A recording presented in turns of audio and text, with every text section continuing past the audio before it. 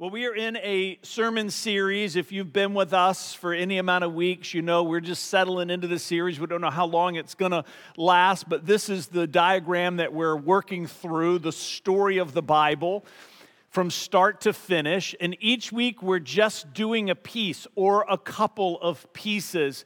And so the next slide that's going to come up is where we are as of today. What we're going to be talking about is the rebellion in heaven. We talked a little bit about that when we did the message on eternal life, but we're going to circle back to it because it's important to connect it to this idea of humankind and a comparative experience. So this is going to be what we're going to tackle tonight together. You know, everybody's had someone come up to them and said, I've got good news and bad news. Which one do you want first, right? And you have this choice that you've got to make. Well, I've got good news and bad news for you tonight. The bad news is that you and I are going to suffer some in this life. The good news is that you and I are going to suffer some in this life. It's the same news, and I think more often than not, we only think of it as bad news, but I'm hoping that tonight, when I get through this sermon, that you're going to agree with me that yes, it is always bad news when we suffer. But sometimes that suffering is also good news for us as well because it changes us in ways that only suffering can. Listen to these verses. This is out of Isaiah 52, verse 7. It says, "How beautiful on the mountains are the feet of the messenger who brings good news." The good news of peace and salvation, the news that God of Israel reigns. Isaiah 61:1 reads this way, "The Spirit of the Sovereign Lord is upon me." This is both of these is Isaiah prophesying about the coming of Christ. "The Spirit of the Sovereign Lord is upon me, for the Lord has anointed me to bring good news to the poor, and he has sent me to comfort the brokenhearted and to proclaim that captives will be released and prisoners will be freed." If you've read through the Gospels, you know that Jesus at the beginning of his ministry, when he stepped up to read in the synagogue, they handed him a scroll and providentially, this is the verse that was handed to him in declaring himself to be the Messiah. See, this idea of good news is not a uniquely New Testament concept. We know that the good news is also what we call the gospel, right? The good news of Jesus. But I think sometimes we think that it started in the New Testament, but it didn't. It started in the Old Testament. All throughout the Old Testament, you see the same phrases used. Why? Because all of the Old Testament, Genesis to Malachi, is all saying the same thing. Jesus is coming. And it's good news. It's good news.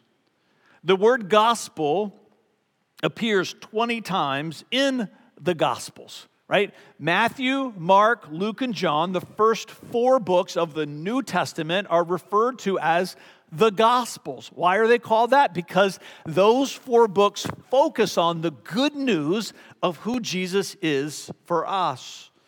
And then 77 more times as you push through the rest of the New Testament, all the way through Revelation, 77 more times.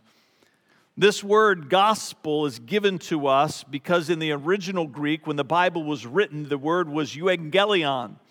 And it was first translated when they were translating the Bible into English. They took an old English word from God, spell, which God means good and spell means news. And that's how we ended up with the word gospel that we have today. A little etymology there for all my fellow word nerds. Acts 20:24 reads this way, "But my life is worth nothing to me unless I use it for finishing the work assigned to me by the Lord Jesus." Come on. Listen to what it is. The work of telling others the good news about the wonderful grace of God. You with me? That's one of the reasons why we're giving you these cards. All of us have assignments that God has given to us, and for each of us, those assignments might vary in different ways based on who we are, our giftings and our callings and our talents and abilities that God has put inside of us. But all of us share this one great task, is to bring the good news of the gospel to the world around us, the people that are within your reach. Revelation 14:6-7 reads this way, "And I saw another angel flying through the sky carrying the eternal good news to proclaim to the people who belong to this world, to every nation, tribe, language, and people, fear God, he shouted, give glory to him, for the time has come when he will sit as judge. Worship him who made the heavens and the earth and the sea and all the springs of the water. See, the good news is called eternal for two reasons. One is because it gives us eternal life. We already did that sermon. But the other reason why it's called eternal is because until Jesus comes back, it will never not be good, and there will never be another source of eternal life other than the good news of Jesus Christ. It's why Jesus said, I'm the way, the truth, and the life. No one comes to the Father but by me in John 14. It is eternal because it is a message that brings eternal life, and only through Jesus Christ alone. You might say, well, Fred, I get that. I understand that this idea of good news is about Jesus and the gospel. But why are you talking about the good news and you opened about suffering? And my answer to you is because I want to expand your definition of good tonight. Right? I'm everything that I just said for many of you, I'm telling you things that you already believe. You already believe that the gospel is good news. You already believe in the good news that Jesus has come to save us. And what I want to do is I want you to take that belief that you have, that the gospel is good news, and what I want to challenge you is to stretch your definition of the gospel being good news to include some of the suffering that God is going to lead you into in this life. I'm going to teach you some phrases. If you've been a part of the church for any amount of time, you've heard these before. But the first one is this, an immunization revelation. That's some syllables right there. Immunization revelation. When I was a little boy growing up, I grew up in a little country town called Varina, just outside of Richmond in Henrico County. And we went to this little country Episcopal church called Varina Episcopal. And in the 70s, that there was this great outpouring of the Holy Spirit. And if you're old like me, you might remember that. And it went into every mainline denomination. Presbyterian, Methodist, Baptist, Episcopal, Catholic. It went everywhere. And people began to experience the baptism of the Holy Spirit. And these little pockets of believers, because it wasn't necessarily an experience that was embraced by the church that they were in, they began to find each other. And the same thing happened in this little community where I grew up. And I grew up in people's homes. We stayed in our church, but then we were in homes with other people who were experiencing something similar. Some of them went to the Presbyterian church in Varina. Some went to the Methodist church. Some went to the Baptist church. But they all began to get together to worship and study the Bible together. It was beautiful. And one of the families where we went was the Whitlow family. And Mr. Whitlow was in a wheelchair because he suffered from polio when he was a child. He had this incredible workshop in his garage, and everything had been rebuilt so that he could reach it. And he did all this woodworking and carving. It was incredible, the craftsman that he was. But I dare say that all of us here tonight, that there's nobody that we know in our life today that's in a wheelchair because of polio. Right? And there's a reason for that. Because we get a vaccine. Now, I'm not getting political, so don't get nervous. We're not talking about COVID tonight. Just for all those people that were like, hey, didn't know what I was walking into. That's not what we're talking about. In 1955, a vaccine was introduced to prevent this terrible disease. It's a virus that can be deadly, often attacking the brain and spinal cord, leading to paralysis. This definition is important. Immunization is the process whereby a person is made immune or resistant to an infectious disease, typically by the administration of a vaccine. And we understand how this works, right? In our modern world that we live in today, vaccines are a way to stimulate the body's own immune system to protect a person against subsequent infection or diseases by introducing safe levels and so forth and so on. If this is foreign to you, then you've never seen the movie World War Z. Come on. So good. Just making sure you're awake. Thank you, Alice. Or if you've just been alive for the last 2 years. You with me? We've been inundated with a conversation about vaccines and how they work. And regardless of what you believe about this one or that one, we all share a common belief about how vaccines work in our biology. What I want to suggest to you tonight is that there's also a vaccine that can touch a deeper part of who we are, our immaterial self. My first real job was at the Christian Children's Fund, which is now called Child Fund. When I got out of college, it's an international child sponsorship agency. I worked there for 5 years. And one of the most sad realities that I began to discover there is that children died from preventable diseases all over the world. I was at a banquet just this week. For some of you, we're there for Channel to Brazil for Christ. It's going to be a new ministry partner. We're going to be talking about that in the weeks to come. I was inspired by the founder there and their story. And one of the things that they talked about is how many children still die on the streets in Brazil from preventable disease. Preventable disease. Preventable disease. Because of a lack of access to vaccines. Listen to this statistic. An estimated 18.7 million infants worldwide are still not being reached by routine immunization services. 18.7 million. And listen to this, an estimated 1.5 million of those children die. Yeah. It's one of the reasons why we're doing missions in some of the areas of the world that we're doing missions.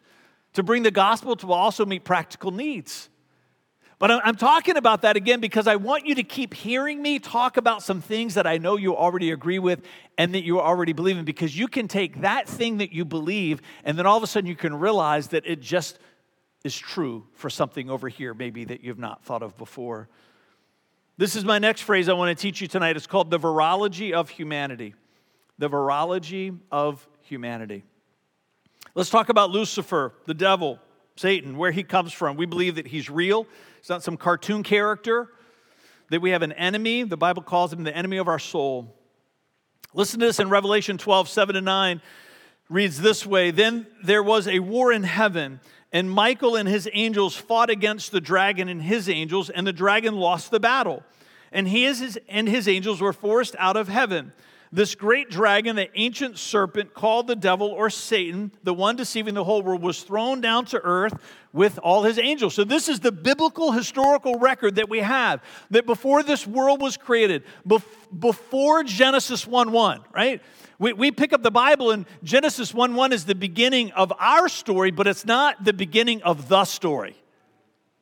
There was a story in the universe prior to Genesis 1:1, and the Bible points to it at various times, and this is one. At some point, prior to creation, there was a rebellion, a civil war in heaven. And Lucifer convinced many angels to join his rebellion. Listen to Luke 10:18. This is Jesus talking. He says, yes, he told them, I saw Satan fall from heaven like lightning. Listen to this verse in Ezekiel 28:14. Gives us a little bit of insight on how that came to be. I ordained and anointed you as the mighty angelic guardian. You had access to the holy mountain of God and walked among the stones of fire. We have this picture where God is saying, I made you, and I made you for a purpose. And then as we read into Isaiah, what we're going to find is that purpose that he had been given became the source of his pride and the seed of his rebellion. Isaiah 14:12-14 reads this way, how you are fallen from heaven, O shining star, son of the morning. You have been thrown down to the earth, you who destroyed the nations of the world. Listen what it says. For you said to yourself, I will ascend to heaven and set my throne above gods, and I will preside on the mountain of the gods far away in the north. I will climb to the highest of heavens and be like the Most High. How is it possible for someone to be in a perfect place? How is it possible for these angelic beings to be in a place of paradise, a place where there is nothing that separates them from the fullness of God's glory? Right? Everything that we believe that we're going to one day see if we've made a vow of devotion to Christ, they had in the beginning of time. They were in heaven with God, and everything was just as perfect then as it will be for us with the new heaven and the new earth? How is it possible? How do you rebel against the glory of God? How do you risk all of that? I believe Satan was vulnerable to rebellion because he never had what I call a comparative experience. That's why this idea is part of the story card in the video that you saw. He never had a comparative experience. His heart was vulnerable to rebellion. I don't know if you remember back in 2013, there was a young man by the name of Ethan Crouch. In 2013, he got in his vehicle inebriated and he killed 4 people tragically. 4 people.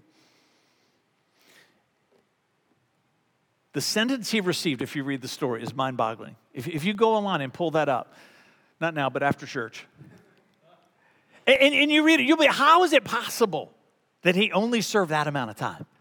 It's because his attorneys presented a case that he was a victim of a new term that they created called affluenza. It means that because he grew up in such an affluent home and in an affluent culture and society amongst the circle that his family traveled in, that he never had the opportunity to learn right from wrong. It's crazy, isn't it? But it was true. Affluenza is defined as the inability to understand the consequences of one's actions because of privilege. See, I think, this is just my beliefs, I'm sharing them with you.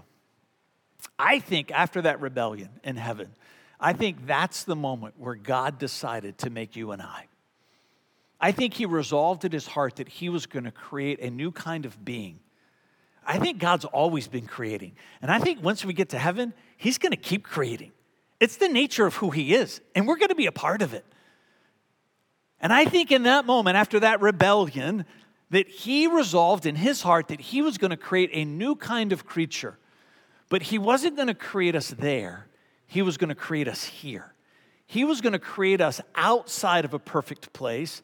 Now, he put us in a perfect place with Eden. You're going to have to keep coming if you want that sermon, because we're going to delve into that too. But he put him in a perfect place because he wanted to see, even though he knew what was going to happen, right? It was as though all of the detractors, maybe there were people in heaven that weren't quite sure whether or not God was right in his prediction. It was like he said, I'm just going to show you how easily it happens.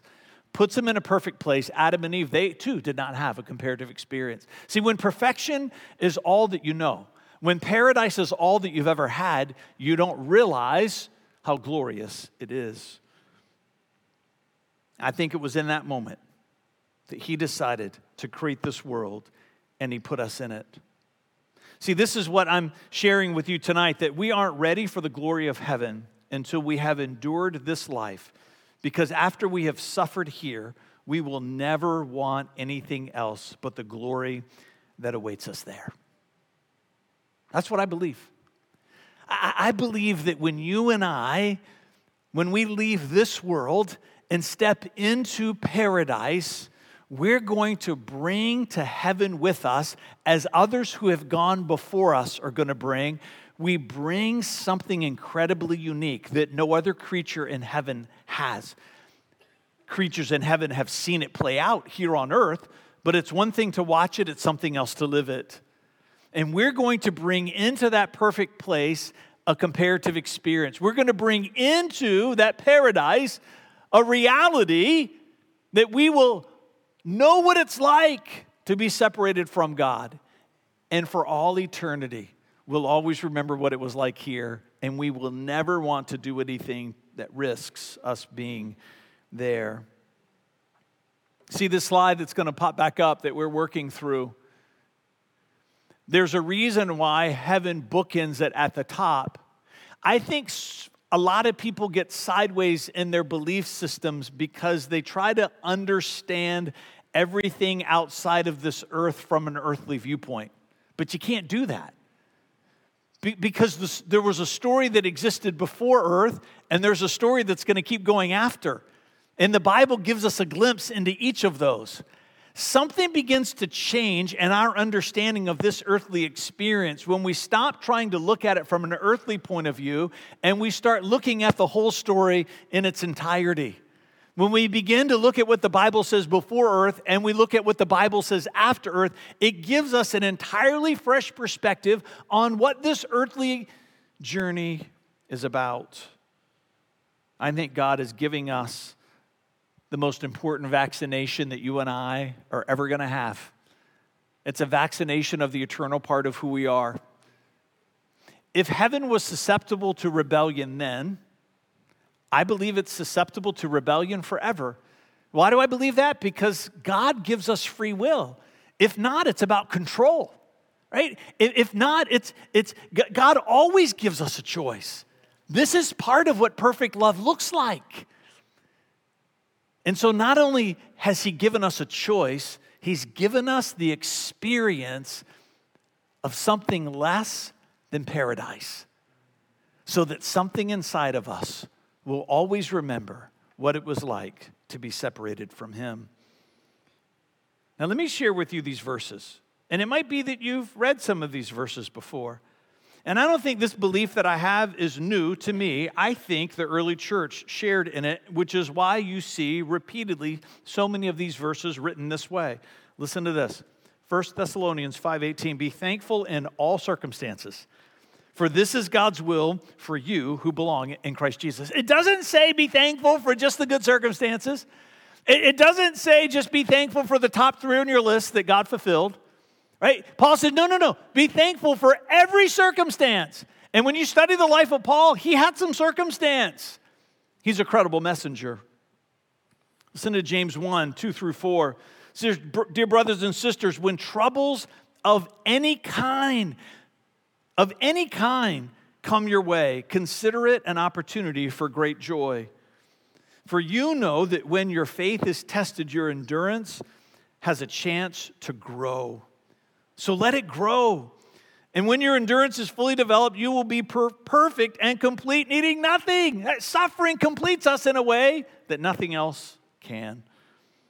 Listen to Matthew 5, 10 through 12. This is Jesus himself talking. He says, God blesses those who are persecuted for doing right, for the kingdom of heaven is theirs. God blesses you when people mock you and persecute you and lie about you and say all sorts of evil things against you because you are my followers. Be happy about it. Stop it. Your Bible says the same thing mine does. He doesn't say just suffer through. Tomorrow's going to be better. He says, no. Be happy about it. Be very glad. He doubles down. For a great reward awaits you in heaven. You know what I think part of what he's talking about there? I think he's talking about the reward of the comparative experience. And remember, the ancient prophets were persecuted in the same way. One more, 1 Peter 4, 12 to 13, and then verse 19. Listen, this is Peter again. It says, dear friends, don't be surprised at the fiery trials that you're going through, as if something strange were happening to you. Instead, be very glad. For these trials make you partners with Christ in his suffering, so that you will have the wonderful joy of seeing his glory when it is revealed to all the world. Verse 19 says, so if you are suffering in a manner that pleases God. Now, why is that a distinction? I'm including that because I don't think we get any credit for the suffering that comes to us in this life because of our own foolishness. You tracking with me? Now, that's a lesson learned unto itself. But this is why this clarifier is in here by Peter. He said, when you're suffering in a manner that pleases God, there's all kinds of suffering that's going to come our way that's not because of anything that we did. It's because we live in a broken world. And that broken world is one of God's greatest gifts to us because of the comparative experience that it offers. I think it was God's plan from the beginning. Keep on doing what is right and trust your lives to the God who created you, for he will never fail you. God is making us ready for the forever that we were born to live. Let me read that again. God is making us ready for the forever that we were born to live. At some point in this series, we're going to dig around in the story of the Garden of Eden. Because I think for many of us, we've grown up. You've heard me say this before. We went to church when we were children. We simplify the story of the Bible for children so it's digestible and understandable. But at some point, our understanding has to mature. So a lot of us, we are grown-ups, we're adults, but our understanding of the Bible has never gotten out of kids' church. And so if that's true, we're locked into this idea, this perception that God created this perfect place for Adam and Eve, and they just mucked it all up. And then because of that, it set things into motion. I don't believe that about God. I can't reconcile that with my belief in the sovereignty of God. I think God knew all that was going to happen. I think there's a reason why he put the tree. It's interesting what it's called. Have you ever thought about that? It's the tree of the knowledge of good and evil. It's the tree of the comparative experience. You tell me, how many of you take cleaning supplies that are poisonous for your children and puts them in the middle of the playroom and says to the children, I don't want you to play with that. I'm going to go over here and do some things. Nobody does that. When you're a new parent, there's a whole world of childproofing, right? Locks for cabinets and doorknobs. And even when someone invites you to go over there for the first time, you're thinking to yourself, is their home childproof? Are the outlets covered? Right? Because we understand we want to put our kids in a safe environment. Have you ever stopped to think that in this perfect place that God created us, you know what he put there? He put something that they weren't supposed to have. The tree with the fruit of the knowledge of good and evil. Because I think that tree, even though it has led to great tragedy, has been a great gift for humanity, which was part of God's plan from the beginning, to give us the gift of a comparative experience. It changes when you begin to think of this life as being awake in the womb. Because God's plan is for us to be born into heaven, forever with him. And this life, however many years he gives us,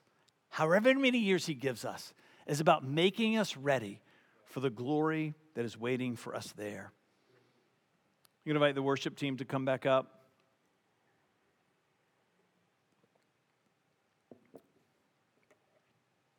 So I've got good news and bad news for you tonight.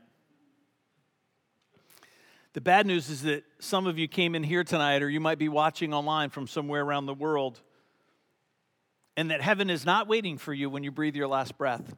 That's bad news. The good news is that can change for you tonight. Like it changed for all of us at some point in our lives.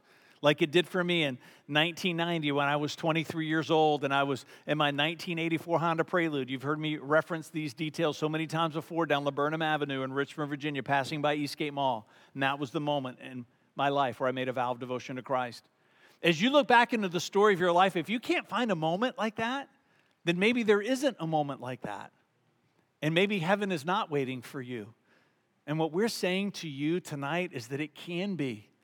That you can live the rest of your life with a hope and an expectation of knowing what's waiting for you after this life is finished. Listen to Matthew 7:13 and 14 reads this way. Matthew 7:13 and 14, it says, you can enter God's kingdom only through the narrow gate. The highway to hell is broad and its gate is wide for the many who choose that way. But the gateway to life is very narrow and the road is difficult and only a few will ever find it. I want you to stand with me. If you've ever traveled, especially in a foreign country, you know that you go through certain checkpoints. You've got to have all the credentials that you're supposed to have to be able to pass through that gate, right? And if you've been in some countries, it doesn't just happen at the airport. In the country itself, there will be places where if you want to get somewhere, you've got to present certain credentials. There's a checkpoint. There's a checkpoint for heaven. And the credentials are Jesus Christ. It's him. And what we bring to that moment is a story. Is that some point in our journey that we made a vow of devotion to him. And in that moment, the Bible says we're born into his family. I love that language because it says to you and to me that there's an acceptance that we find when we take that step. Because deep inside of us, there is a longing inside of our soul to be accepted and to be loved unconditionally. And as much as we can do that for each other as best we can, it will never come close to the kind of love and acceptance that God gives to us. This idea of knowing God and being known by him is your greatest hunger and it's your greatest thirst. It's your greatest hunger and it's your greatest thirst. So I'm just asking you tonight, whether you're here or online, look back into your story. And if you can't find a moment, then let it be that when someone asks you that question in your tomorrows, that the moment you found was today. If you're watching online, there's people that are there. You can click a button for prayer. One of our hosts will take you into a private room. At the end of this service, I'm going to come back up at the end of the song and close. But after that, there's going to be some of us down here at the front to pray for you. I'm just saying to you, let today be the day that your story begins, the story of being rescued. Father, I pray for every person that's here.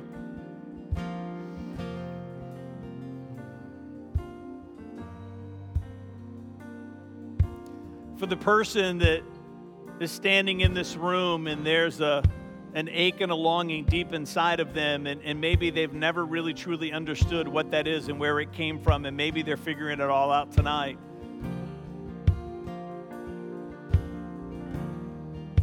Because there's a journey with you, Jesus, that they've yet to begin. That the good news of the gospel is something that they've heard of, but never something that they've taken hold of. And I pray they would take hold of it tonight. I pray for the people that are in this room tonight and watching online, and that this conversation about suffering and hardship is not a theological discussion for them. It's everyday present for them. I pray, Father, that there would be an incredible gift of strength that you would give to them. I pray that you would help them to bear up under this season that they're in, knowing that a better season is waiting for them in their tomorrows. I pray that they would discover that great promise of Psalm 23 that says, yea, though I walk through the valley of the shadow of death, I fear no evil because you are with me. I pray that in this season of suffering, in this season of hardship, that they're going to have an incredible sense of your presence. And I pray that you're going to bring people, just like we talked about, reaching out to families that have children with unique needs. I pray that if there's some families here watching online, they're in a season of hardship, that people are going to start to reach out to them. Not because they heard this message, people that aren't even here, that your Holy Spirit is just going to move people to them to help bear up that burden for them. Help us to carry the suffering that you have given to us. Make us ready for the glory that you promise. In Jesus' name, come on, let's worship together.